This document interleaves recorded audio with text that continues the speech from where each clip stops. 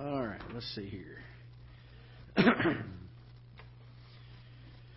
Let's do number 255, Blessed Assurance, I think we'll start with.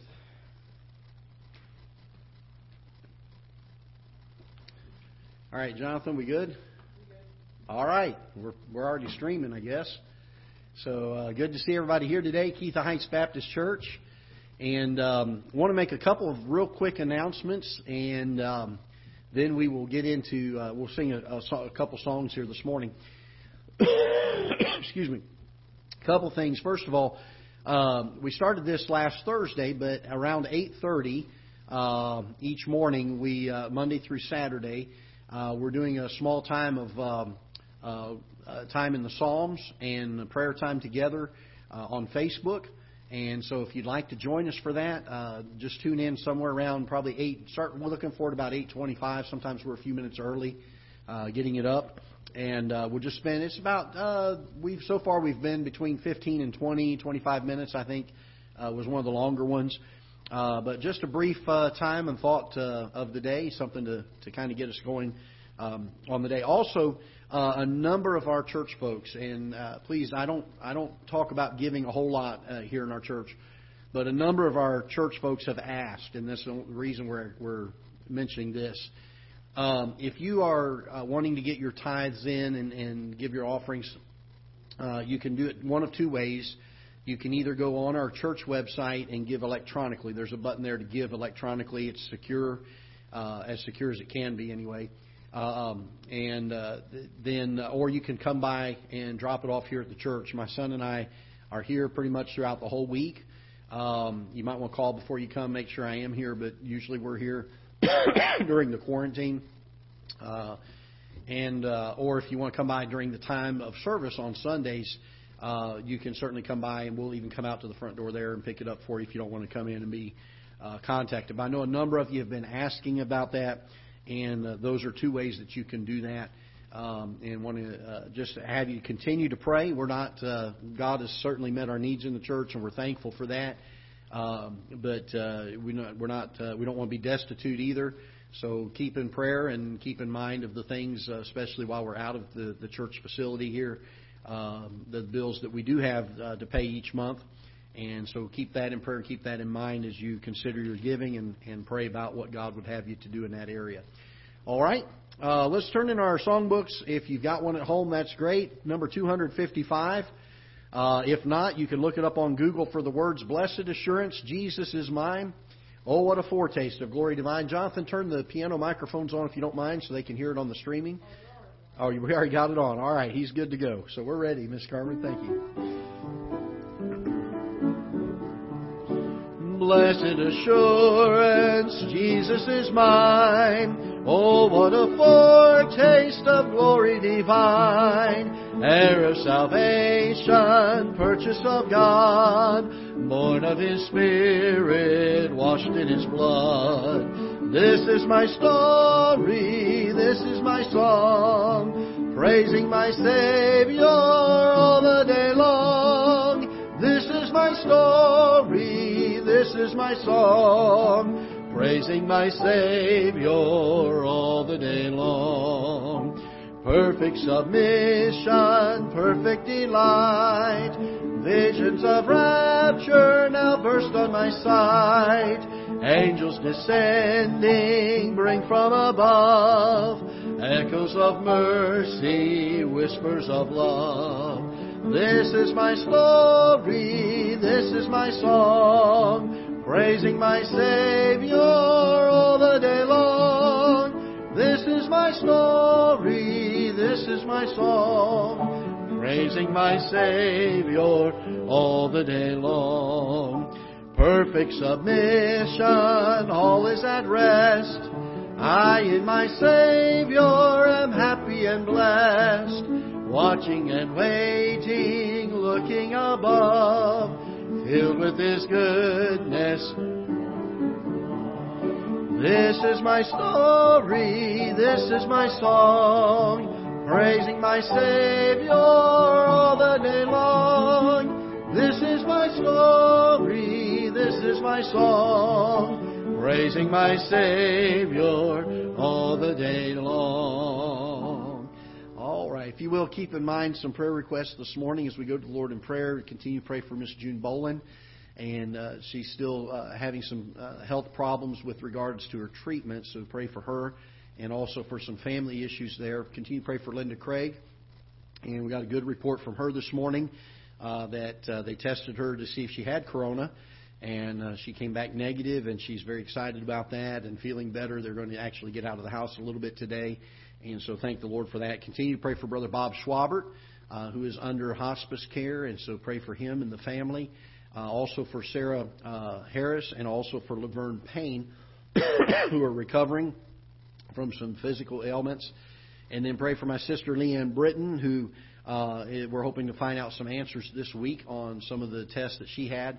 And pray that God will bless there. And then also, Brother Dan Roberts had mentioned this morning in Sunday school that we be in prayer for the building over at Beacon Baptist to sell.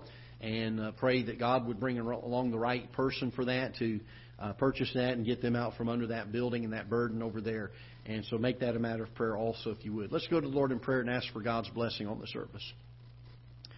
Father, we are grateful and thankful for the privilege to meet together today. And pray that you will bless and use it, that we will honor and glorify you.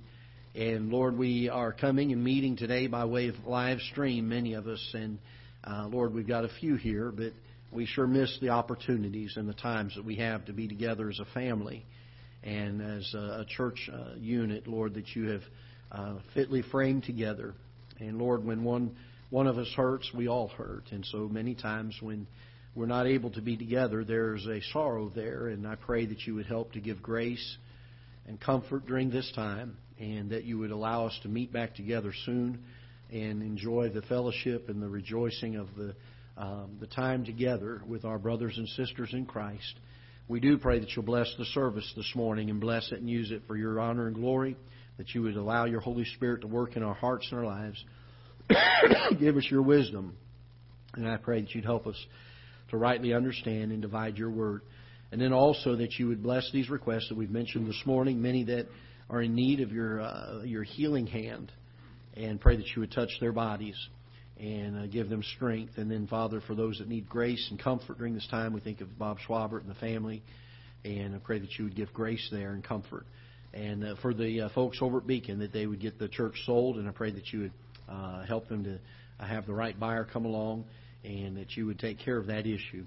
And then, Father, that you would rejoice in all that we say and do here today, and that we would be well-pleasing to you. In Jesus' name we pray. Amen. Number 256. 256, It Is Well With My Soul. And this is a great song to sing in times of that we're facing, in times of trial. It doesn't matter what the world has going on in it. As a Christian, we can sing It Is Well With My Soul. Amen? And look forward to that. We'll sing all 4 verses this morning.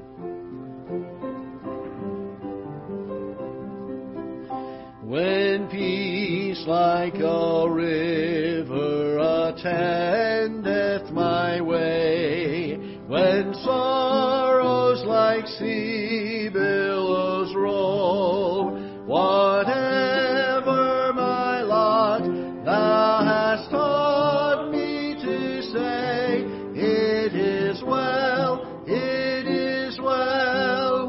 with my soul. It is well with my soul. It is well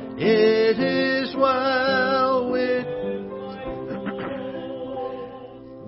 though Satan should buffet, though trials should come, let this blessed assurance control, that Christ hath regarded my helpless estate, and hath shed His own blood for my soul.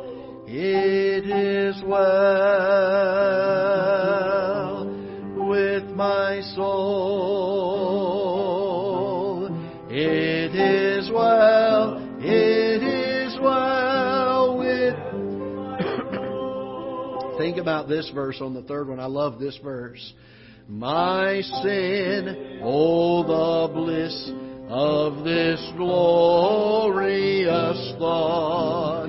My sin not in part, but the whole is nailed to the cross, and I bear it no more. Praise the Lord, praise the Lord, oh my soul. It is well with my soul. It is well, it is well with my soul. And Lord, haste the day when my faith clouds be rolled back as a scroll. The trump shall resound, and the Lord shall descend. Even so, it is well with my soul. It is well with my soul. It is well, it is well with my soul. Amen. I'm glad I'm saved this morning, aren't you?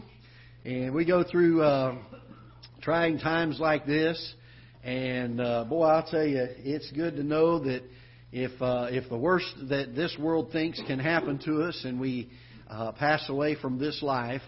My dad used to say years ago, he said, one day you're going to see my body laying in a casket in front of the pulpit there, and he said people are going to come and say, well, he's passed on, he's died. And he said, you don't believe a word of it. He said, I'll be more alive that day than I have ever been. And, it's wonderful as a Christian to know that when we're absent from this body, we are present with the Lord. And it helps us in times like what we're going through to have great peace, not to be anxious for anything. And that we can certainly take precautions. We don't want to tempt God. We don't want to go out of our way to try to put ourselves in harm's way. But we certainly want to have faith in God and believe that He is going to deliver us one way or the other. I'm reminded, I mentioned, I think in one of the devotions this week, that the three Hebrew boys, when they went to stood before Nebuchadnezzar, and he was so angry at them, and they said, "O King, we will not bow." And they said this, "Our God will deliver us." And boy, you read that phrase and you want to say, boy, what great faith these young men had. And then they go on to say, but if not.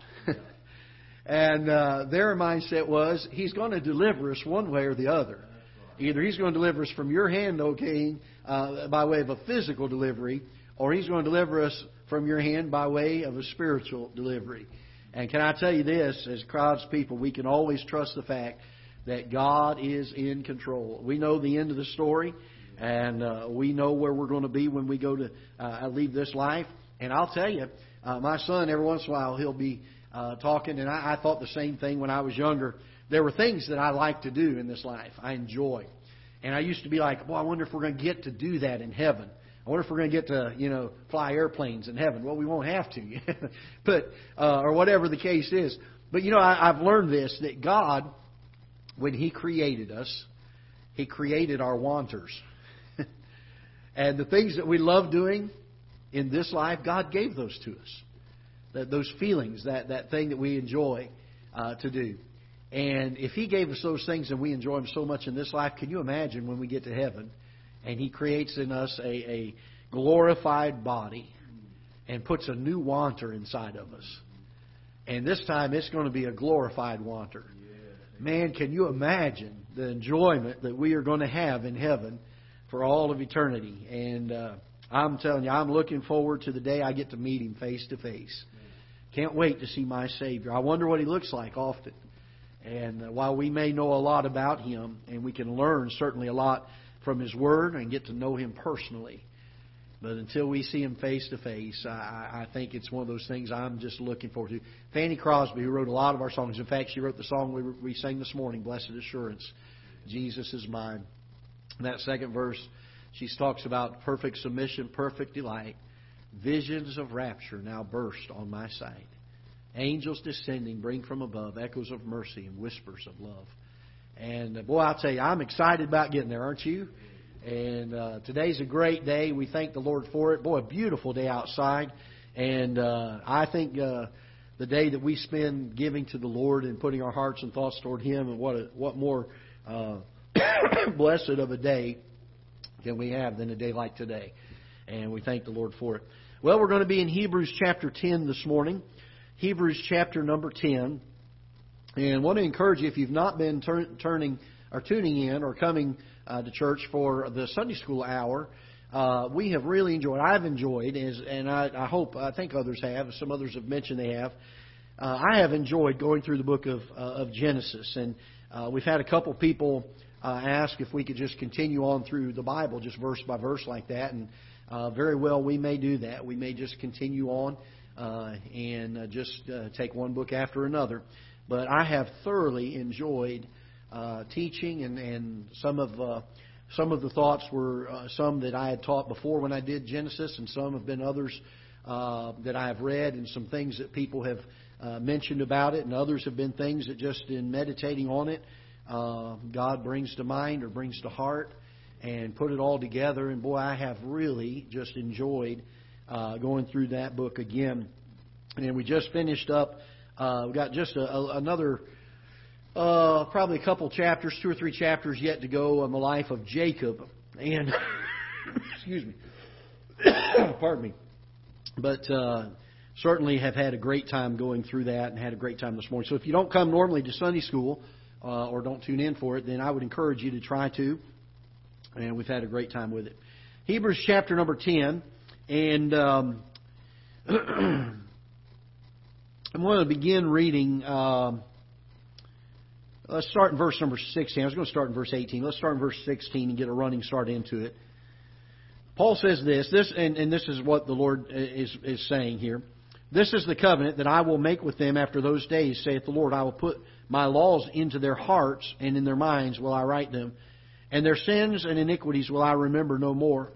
Now, where remission of these is, there is no more offering for sin. Having therefore, brethren, boldness to enter into the holiest by the blood of Jesus, by a new and a living way, which He hath consecrated for us through the veil, that is to say, through His flesh. And having a high priest over the house of God, let us draw near with a true heart in full assurance of faith, having our hearts sprinkled from an evil conscience and our bodies washed with pure water. Let us hold fast the profession of our faith without wavering, for He is faithful that promised. And let us consider one another to provoke unto love and to good works, not forsaking the assembling of ourselves together as the manner of some is, but exhorting one another, and so much the more as ye see the day approaching. Father, we pray that You would bless in the message this morning and speak to our hearts, encourage us in the way. And Lord, may we end this service with a heart that loves You more than it did when we came in, and being drawn closer to You. Lord, may daily our walk with You be such as it would be pleasing to You, that we would be growing in the grace and the knowledge of our precious Lord and Savior. And Lord, I pray that You would enable us and strengthen us through the power and might and leading of Your Holy Spirit in our lives, that we would have a hunger and a thirst for these things. Bless the time that we spend here together this morning. In Jesus' name we pray. Amen. As we get to verse number 19, it's interesting. I love thinking on this thought about the process that the Lord Jesus Christ went through. And boy, I wish I had time. I wish we had a 2 or 3 hour service this morning that we could go through the process of atonement. And boy, how special it is, and how God had given Moses the exact dimensions and descriptions of how He wanted the tabernacle and later on the temple to be built, and how that they were fashioned after the shadow of the things that were in heaven.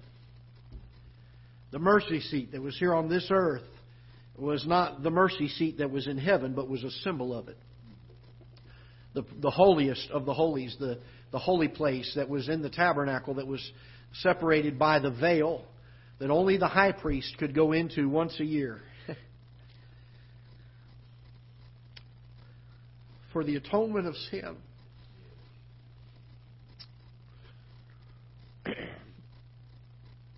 In Hebrews chapters 8 and 9, you'll find, and even chapter number 7, I believe, is more probably where you'll find it. We find that the Lord Jesus Christ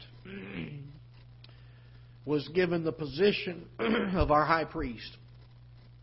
Not by way of birth or lineage, but because God the Father exalted Him to that position through His obedience to the cross. And being exalted as our high priest, He took His own blood. And I often think of this as a lot of people don't fully understand the concept of this, but when the Lord Jesus Christ rose from the dead that early in the morning, when He met Mary in the garden and she did not know who He was. And then He calls her name and she knows who He is. And I don't know if she was trying to run to Him, to hug Him, but for whatever reason He said, "Don't touch me." Because when the high priest had purified himself through the ritual of cleansing, and he took the blood of the sacrifice for atonement, he could not be touched because he would be defiled and would have to go through the process again of cleansing. But yet we find just a few hours later, the Lord Jesus appears to His disciples. And He tells them, "Touch me and handle me." Sometime between the time that He met with Mary in the garden and the time that He met with His disciples, our precious Lord took His own blood, ascended up into heaven, and sprinkled His own blood on the mercy seat in heaven. Once and for all, the Bible says. No more do we need the blood of calves and goats, but we have a sacrifice that is now the perfect sacrifice. We have a high priest that is the perfect high priest. And He has made the atonement for our sins final and complete. And the Bible says this in verse number 19, "Having therefore, brethren, boldness to enter into the holiest." When Jesus died on the cross, the Bible says that the veil of that temple was rent in twain from top to bottom. It's interesting. Very thick, very, very large veil. And you know, the high priest and the priests that were serving in the temple that day, for the very first time in the history, since that tabernacle and that temple had been built, could peer in through the veil and look at the mercy seat. My friends, we get the privilege, because of what the Lord Jesus Christ did on Calvary, to come boldly into the throne room of Almighty God. We get to come into what the Bible refers to here as the holiest of places. Hold your place here for a moment. I want you to turn with me, if you will, to the book of Isaiah. Isaiah chapter number 6. And I wish we could get a renewed view of God, don't you? I wish we could get a glimpse of what is humanly possible to know and understand about Him. In Isaiah chapter number 6, Isaiah writes, "In the year that King Uzziah died, I saw also the Lord, sitting upon a throne." Notice it says high and lifted up. And His train filled the temple. And above it stood the seraphims. Each one had 6 wings. With twain He covered His face, and with twain He covered His feet, and with twain He did fly. And one cried unto another and said, "Holy, holy, holy is the Lord of hosts. The whole earth is full of His glory." And the posts of the door moved at the voice of Him that cried. And the house was filled with smoke. I just want to stop and say this, that while Isaiah has done his best to describe from a prophet's point of view the scene that he saw before him, he could never, in these human words, give the full description of what he had seen as he watched the throne of God. We live in a day where even Christian people have minimized God to something so small and insignificant. We have anxiety, we worry, we're scared many times and distraught because our perception of God is not what it should be. We doubt our salvation. We don't rejoice in it. We don't realize what a great miracle and what an amazing thing it is to be saved this morning, because we've allowed our view of who God is to be diminished in so many ways. We refer to Him as the man upstairs, or we refer to Him as some human type form of a God that we perceive in our hearts or in our minds. And while I am thankful that God sent His Son in human form to redeem man, I'm thankful that He is still the King of kings and Lord of lords. I'm thankful that He is the God of all gods. I'm thankful that He is the one and only true God. So much so that when Isaiah sees Him in verse number 5, the Bible says, "Then said I, woe is me."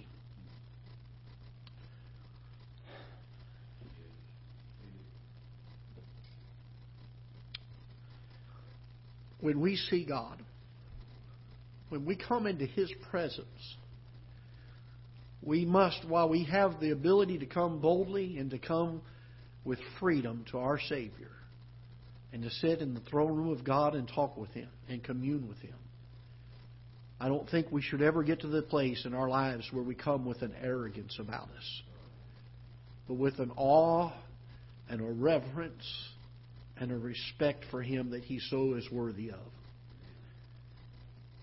He says, "Woe is me, for I am undone, because I am a man of unclean lips. And I dwell in the midst of a people of unclean lips, for mine eyes have seen the King, the Lord of hosts. Then flew one of the seraphims unto me, having a live coal in his hand, which he had taken with tongs from off the altar. And he laid it upon my mouth, and said, Lo, this hath touched thy lips, and thine iniquity is taken away, and thy sin purged. Also I heard the voice of the Lord, saying, Whom shall I send, and who will go for us? Then said I, Here am I, send me." Folks, if we think about who God is, and we see the undone condition that we are in. I mean, here's a prophet of God. Here's a man that feared God, a man who loved God. And when he comes into the presence of God's throne room, all he can do is say, Woe is me. I look at my life. I would not even begin to compare my life to the life of Isaiah.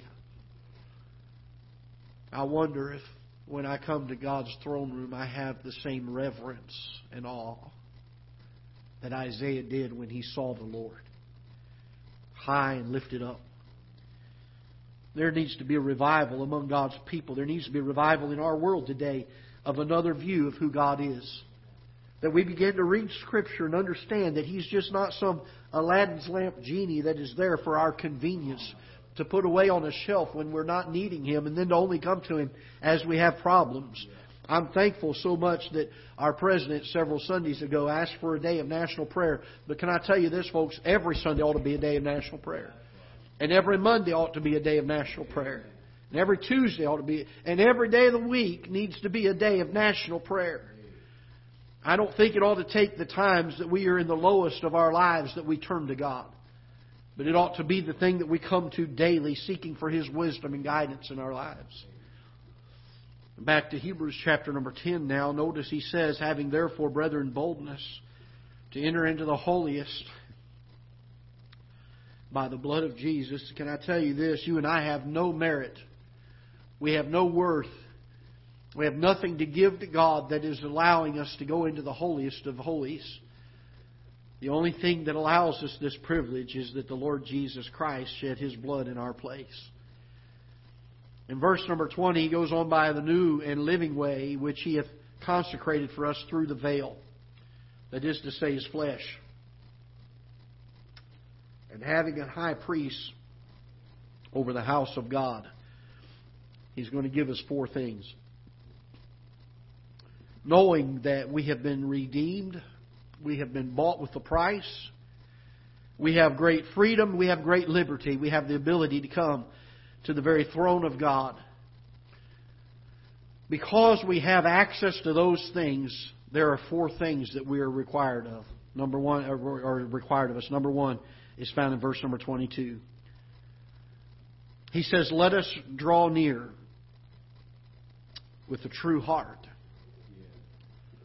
There are a lot of people who try to draw near to God by affecting the outward shell of their life.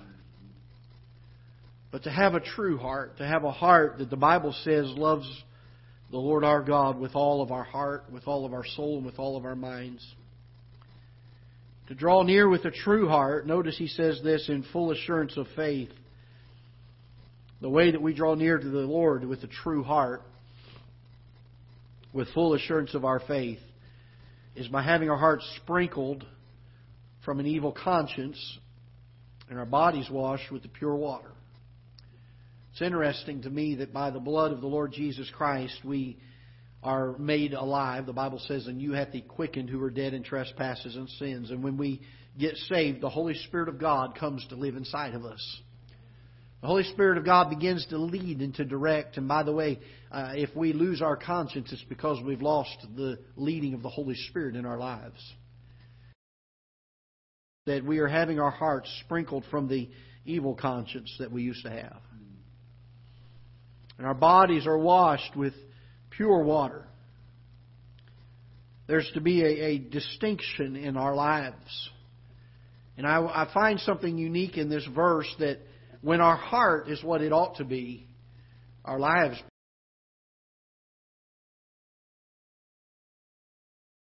away at the outer shell of a lifetime of a person, and trying to get them to outwardly be everything they should be, and to be pleasing.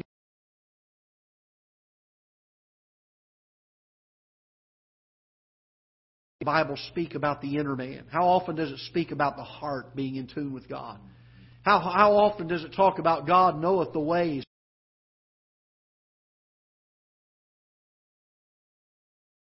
I tell you this, that when we're drawing near to God, it's not just a superficial outward thing that takes place, but it is a drawing to God with a true heart.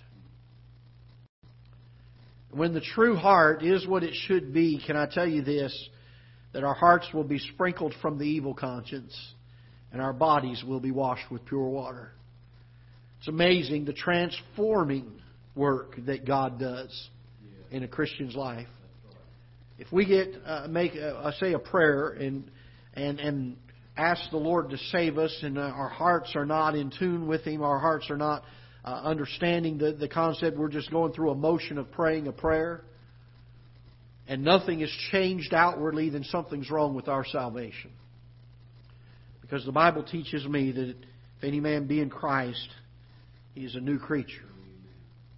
Old things are passed away. Behold, all things become new. I don't believe that you go to a place of sinless perfection after salvation. But we certainly have something inside of us that didn't used to be there, that now convicts us when we do wrong. Amen. It now causes us to have a hunger and a thirst and a desire for God. Amen. To come into His throne room, to come into the holiest, and to commune with God. That desire, I'll tell you, did not used to be there before I got saved. I grew up in a pastor's home, 13 years of age. I'm struggling with my salvation. I know I'm not saved. And I'd sit in those pews and I'd listen to my dad, and he'd get up and he'd preach. And I'm going to tell you, the only thing I thought about when we went to church was how long is he going to be tonight? That was it. When I got saved, it was amazing how the things my dad started saying from the pulpit were such a blessing to my heart. Sometimes they were such a conviction to my heart. I'd never experienced anything like that before. Why? Because something was made alive inside of me that didn't used to live there. And I'll tell you this, my friend, when we get saved, the Bible teaches that there's going to be something different. I'm not saying it's going to be the same for one person as it is for another, but there will always be a change. There will always be a transformation. Let us draw near with a true heart in full assurance of our faith, having our hearts sprinkled from an evil conscience and our bodies washed with pure water. Secondly, verse number 23, it says, let us hold fast the profession of our faith without wavering. Boy, this is the battle of the Christian life, isn't it? How oftentimes we find we are cold and then we're hot, and then we're cold and then we're hot. We have mountaintops and we have valleys. We have mountaintops and valleys. We're close to the Lord and then we feel like we're not anywhere near Him. And then we're close to Him and then we feel like we're not anywhere near Him. You know, because of the Lord Jesus Christ and His shed blood on Calvary, Jesus said, I've come that they might have life and that they might have it more abundantly. His desire is for us to live on the mountaintops. I'm not saying that He won't bring trials into our lives, but on the spiritual side of things, we ought to always dwell on the mountaintop. Even through the valley, there is great joy, isn't there? In fact, if you take and study in Scripture the times that God talks about joy, it's always intended to help through the valley. Every time you'll find that joy is related to the valley. Weeping may endure for a night, but joy cometh in the morning. You can go through Scripture and try it, and you'll find that every time God speaks of joy, it's to bring the Christian through the valley. Why? Because even though we're in the valley, spiritually we're on the mountaintop. We're living on that day of sunshine that we still remember our God being faithful to us and carrying us through. And it says, let us hold fast the profession of our faith without wavering. And I love this. For He is faithful that promised. You say, Brother Greg, how in the world am I going to be steadfast when we go through coronavirus? How in the world are we going to be steadfast when I go through financial situations? How in the world am I going to be steadfast when my family is falling apart? How in the world am I going to be steadfast? And you can put what your problem and trial is in the blank. And here's the secret to it. It's pretty simple. Because He is faithful. He is faithful that promised. What promise did He give? He said, I will never leave thee nor forsake thee, didn't He? The psalmist said, yea, though I walk through the valley of the shadow of death, thou art with me, didn't He? Seek ye first the kingdom of God and His righteousness, and all these things shall be added unto you. These are great promises, aren't they? In fact, the Bible calls them this, exceeding great and precious promises. You say, Brother Greg, how can I make it through the times when my faith is tested and I'm tempted to have a weakness in my life? I'm tempted to backslide. I'm tempted to get away from the Lord. Hold to the fact that He's faithful. That He'll sustain you. That He'll bring you through. The Bible says, faithful is He that calleth you, who also will do it. He'll perform that in our hearts and in our lives unto the day of redemption, the Bible says. In verse number 24, verse number 23, we're to hold fast the profession of our faith without wavering. Oh, we are in a world that is starving and thirsting for Christians that will not waver. We're living in a day where, I'll be honest with you, it seems like we are so blown about with every wind of doctrine. We got pastors and churches and institutions that we looked up to with great respect that were based on Christian principles that are wavering so often in the day we live. And there needs to be a revival in the United States of America and around this world of Christians who will stand up and say, by the grace of God, because He is faithful, I will not waver. Why? Because the Lord Jesus Christ gave His blood that we can come right into the holiest. Therefore, we're to lay apart, or we're to draw near with a true heart. We're to hold fast the profession of our faith. And number 3, verse number 24, the Bible says, let us consider one another to provoke unto love and to good works. Can I tell you this? there's a rule in understanding Scripture. They have a big fancy word called hermeneutics for it. And one of the rules that you follow in Scripture, because it was the rule of the languages that were used when these verses were originally penned, in their structure of their language, they had what was called the law of first mention. And the idea being that whenever there's a list of things, they put the most important at the very top of the list. That was just the way they did it. That's the way they wrote. We don't always do that in English anymore. But in knowing that about the languages, we can understand that there's a priority list given here. And as we look at this, and the first one that we're looking at is that our hearts be right. And by the way, can I tell you this? The highest priority of a Christian is not soul winning. That's the second. The highest priority is that our hearts walk with God. That we walk with God in such a way that He is able to use us and His Holy Spirit is able to guide us. Then secondly, we're to hold fast. Nothing wavering. Our hearts need to be in tune. We need to be steadfast, not wavering. And then, and only then, can we be in a place in our lives, in verse 24, to do the third thing, which is to let us consider one another. Notice this. To provoke unto what? Love and good works. You know what you and I are supposed to be doing as God's people? We're supposed to be, I hate to use the word encourage because it's too weak of a word. Let's use the Bible word here. We're to provoke.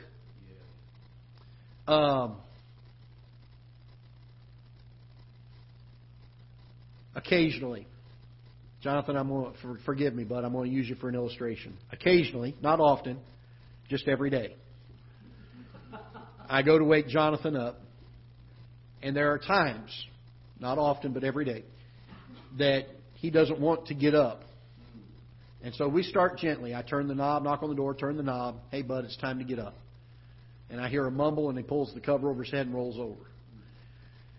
I'll say, okay, hey, bud, we got a lot to do today. So then I start impressing upon him the urgency that, hey, we got to get moving. We got stuff to do today. And he rolls the other way and pulls the other blanket over. And then I come in and I'll be like, okay, don't make me go get the cold water.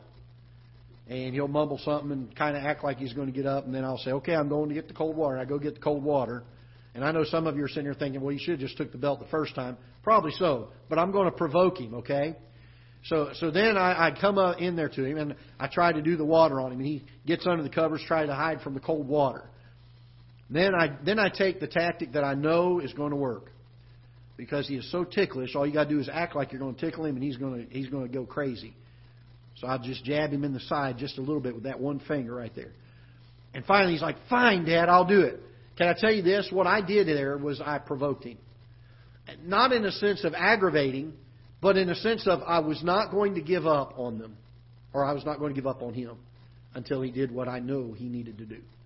Can I tell you that the word provoke means that I'm going to try to encourage my brothers and sisters in Christ to love and to good works. And if they don't take it the first time, I'm not going to say, well, I tried. I'm going to come again and I'm going to say, let's do a little bit more. Let's try to encourage them a little better. And I hope people do that with me. We need to provoke. Notice he says this in verse number 24. Let us consider one another to provoke unto love and to good works. It's more than just encouraging. It's an idea and a mindset that I am not going to give up. I'm going to continue to push and push and push and prod and encourage. I found this, that when I can get others around me to love God more, they pull me along with them. And I have to love God more myself. It's amazing to see how God has put this all together. And then lastly, notice he says in verse number 25, not forsaking the assembling of ourselves together. The fourth thing we're supposed to do is we're supposed to meet together. It's kind of hard to provoke one another to love and to good works if we don't meet together. Man, we picked a great week to preach on this one, didn't we? We're live streaming and we're not joined together. But you know, we're joined together in our hearts and our minds right now. It's not the same as being here at our church. It's certainly not. Can I tell you this? That all four of these things are given because of the fact that the Lord Jesus Christ has made it possible for us. And since He's made it possible, notice it says here in verse number 19, having therefore, brethren, boldness to enter into the holiest by the blood of Jesus Christ. That's what we've been given by Jesus Christ, by a new and a living way. And having a high priest over the house of God. Notice he said in verse number 19, therefore, let us draw near with a true heart and full assurance. Because of the fact that we have access to the holiest, because of the fact that we have a high priest over the house of God, let us draw near with a true heart, with a full assurance of our faith. Let us hold fast the profession of our faith without wavering, for He is faithful. Let us consider one another to provoke unto love or to good work and to good works.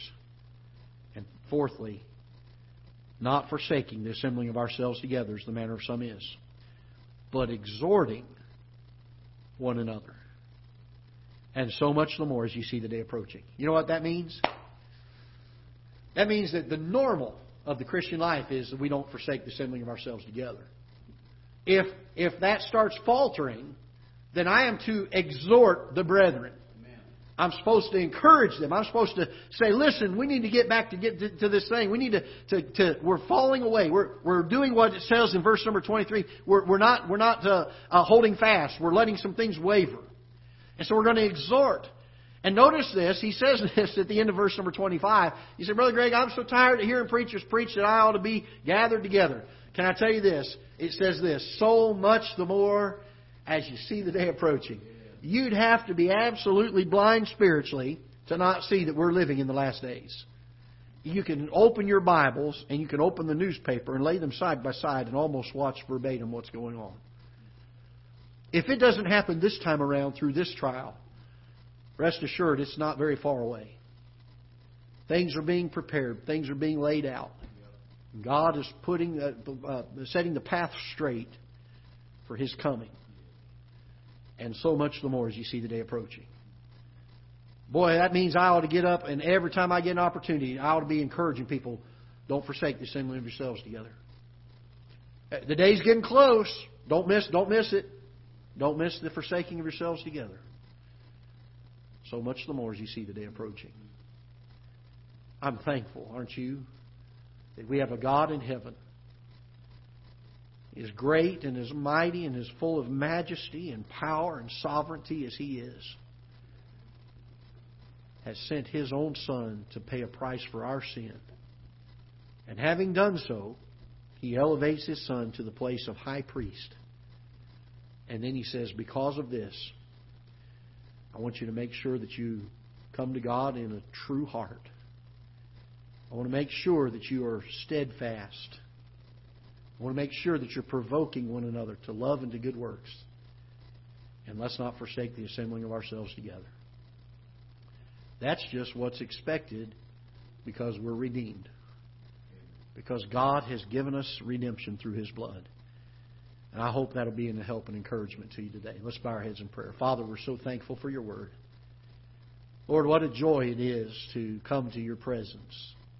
Lord, may we never get over it. I pray that You'd help us to have a renewed awe and reverence and respect to the time that we come to You in prayer, to the time that we spend with You daily. That, Lord, we do not come with arrogance, but we come with hearts full of gratitude and thanksgiving. And a humble spirit, understanding who You are and recognizing how undone we are. And yet, Lord, we pray that You would help us to hold to these things that You have instructed us to do because of our salvation. That we would draw nigh with a true heart. That our walk with You would become the paramount thing in our life. That we would remain steadfast without wavering.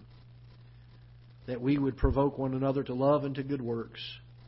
And that we would not forsake the assembling of ourselves together. Bless the time that we have spent together preaching Your Word today. I pray that You would use it to strengthen our faith, to encourage us in these days that we live in. And then, Father, that You would help us to draw nigh to You. That we will be more of what we ought to be today than we were yesterday.